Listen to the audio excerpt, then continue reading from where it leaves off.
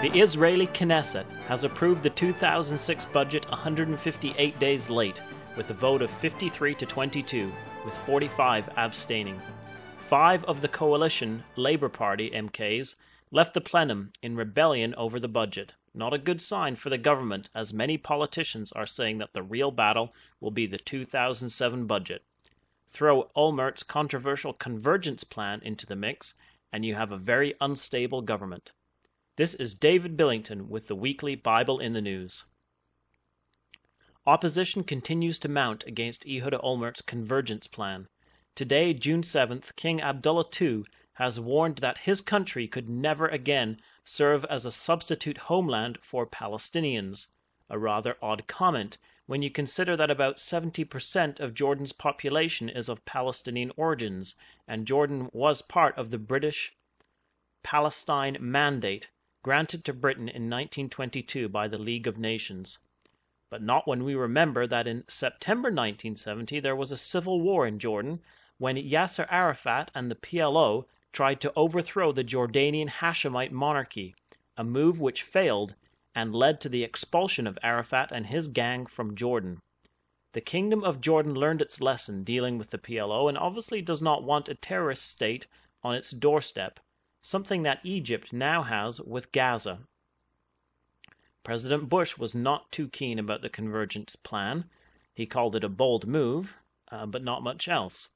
And the Vatican, the EU, and many others are opposed to it.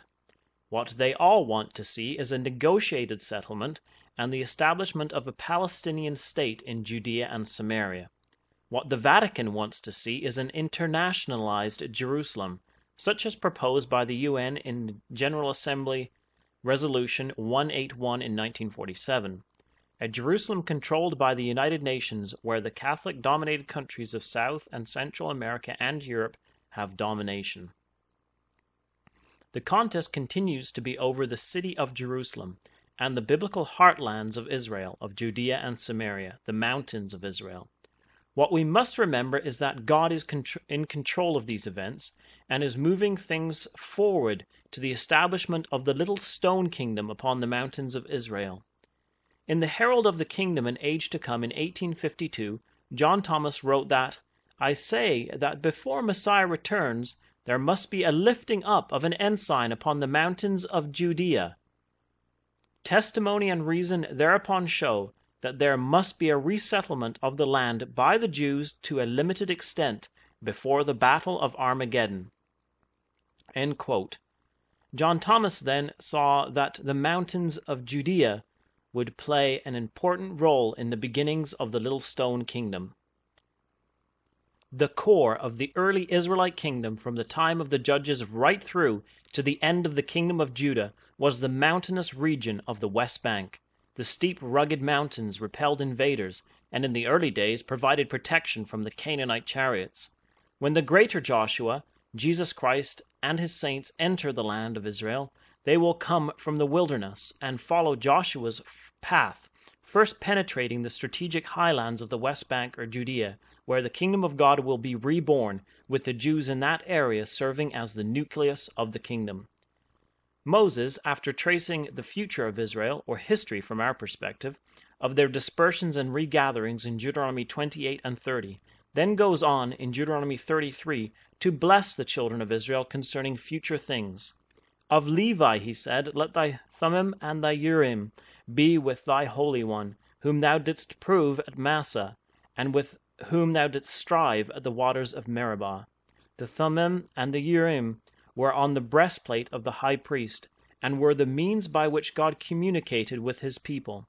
For them to be with someone else would involve a transfer of the office of the priesthood. This is exactly what we find prophesied in Psalm 110.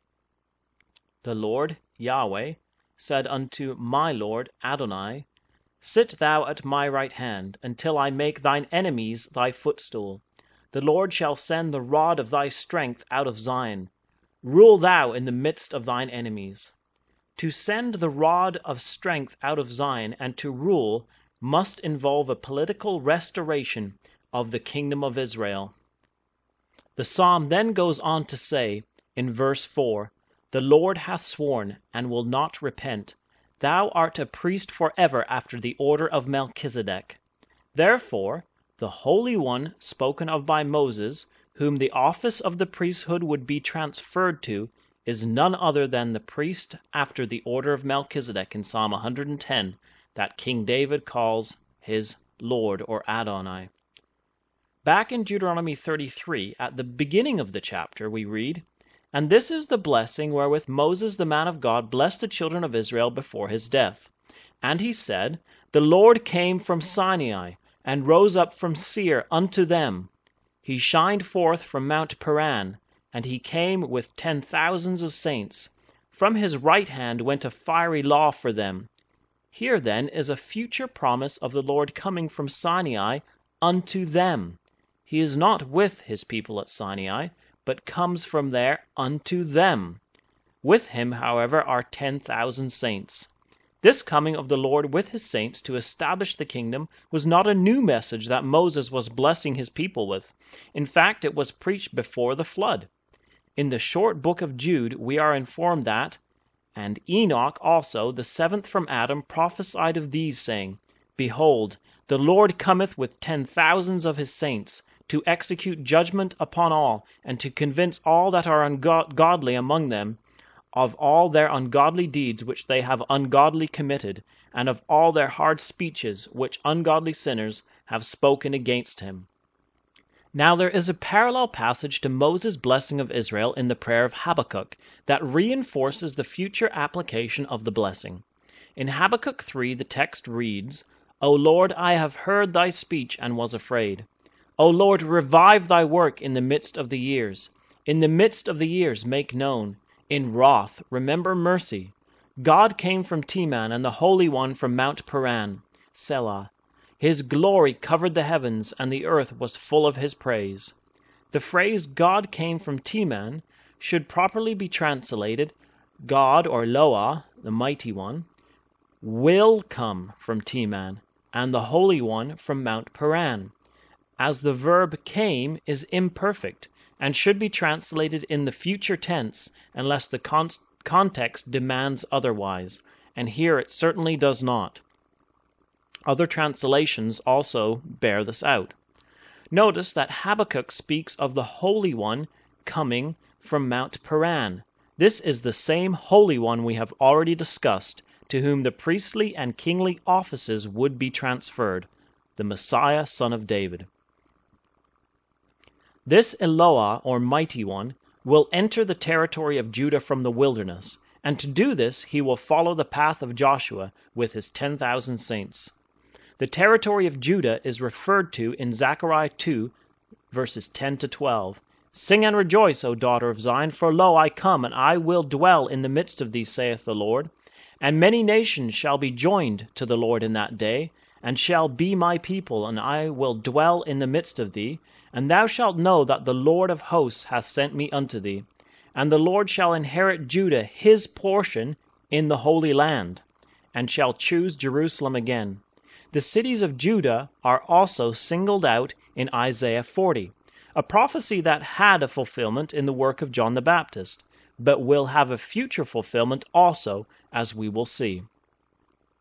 "O Zion, that bringest good tidings, get thee up into the high mountain. O Jerusalem, that bringest good tidings, lift up thy voice with strength, lift it up, be not afraid. Say unto the cities of Judah, Behold your God." In the next verse, we note that it is at a time when he will rule. "Behold, the Lord God will come with strong hand. His arm shall rule for him. Behold, his reward is with him, and his work before him." The time when he will rule in the cities of Judah is the kingdom age. Next, he speaks of feeding his flock.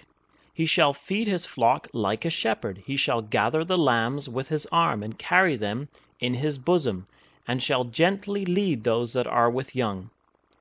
In Ezekiel 34, 13 and 14, the prophet declares that it is upon the mountains of Israel that their fold will be.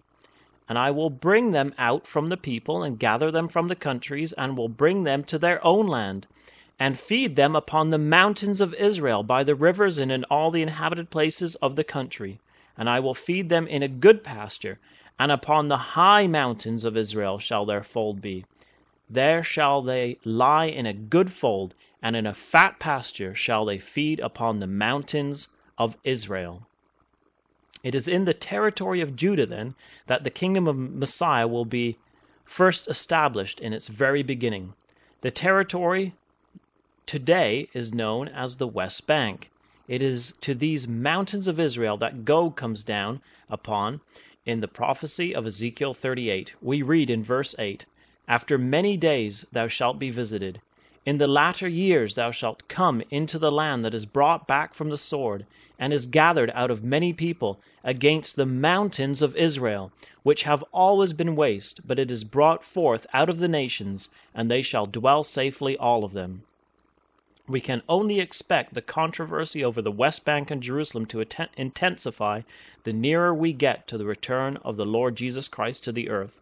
This is the controversy of Zion. Ehud Olmert may have his plans to give away the West Bank. Bush may have his roadmap. The Vatican has its ideas.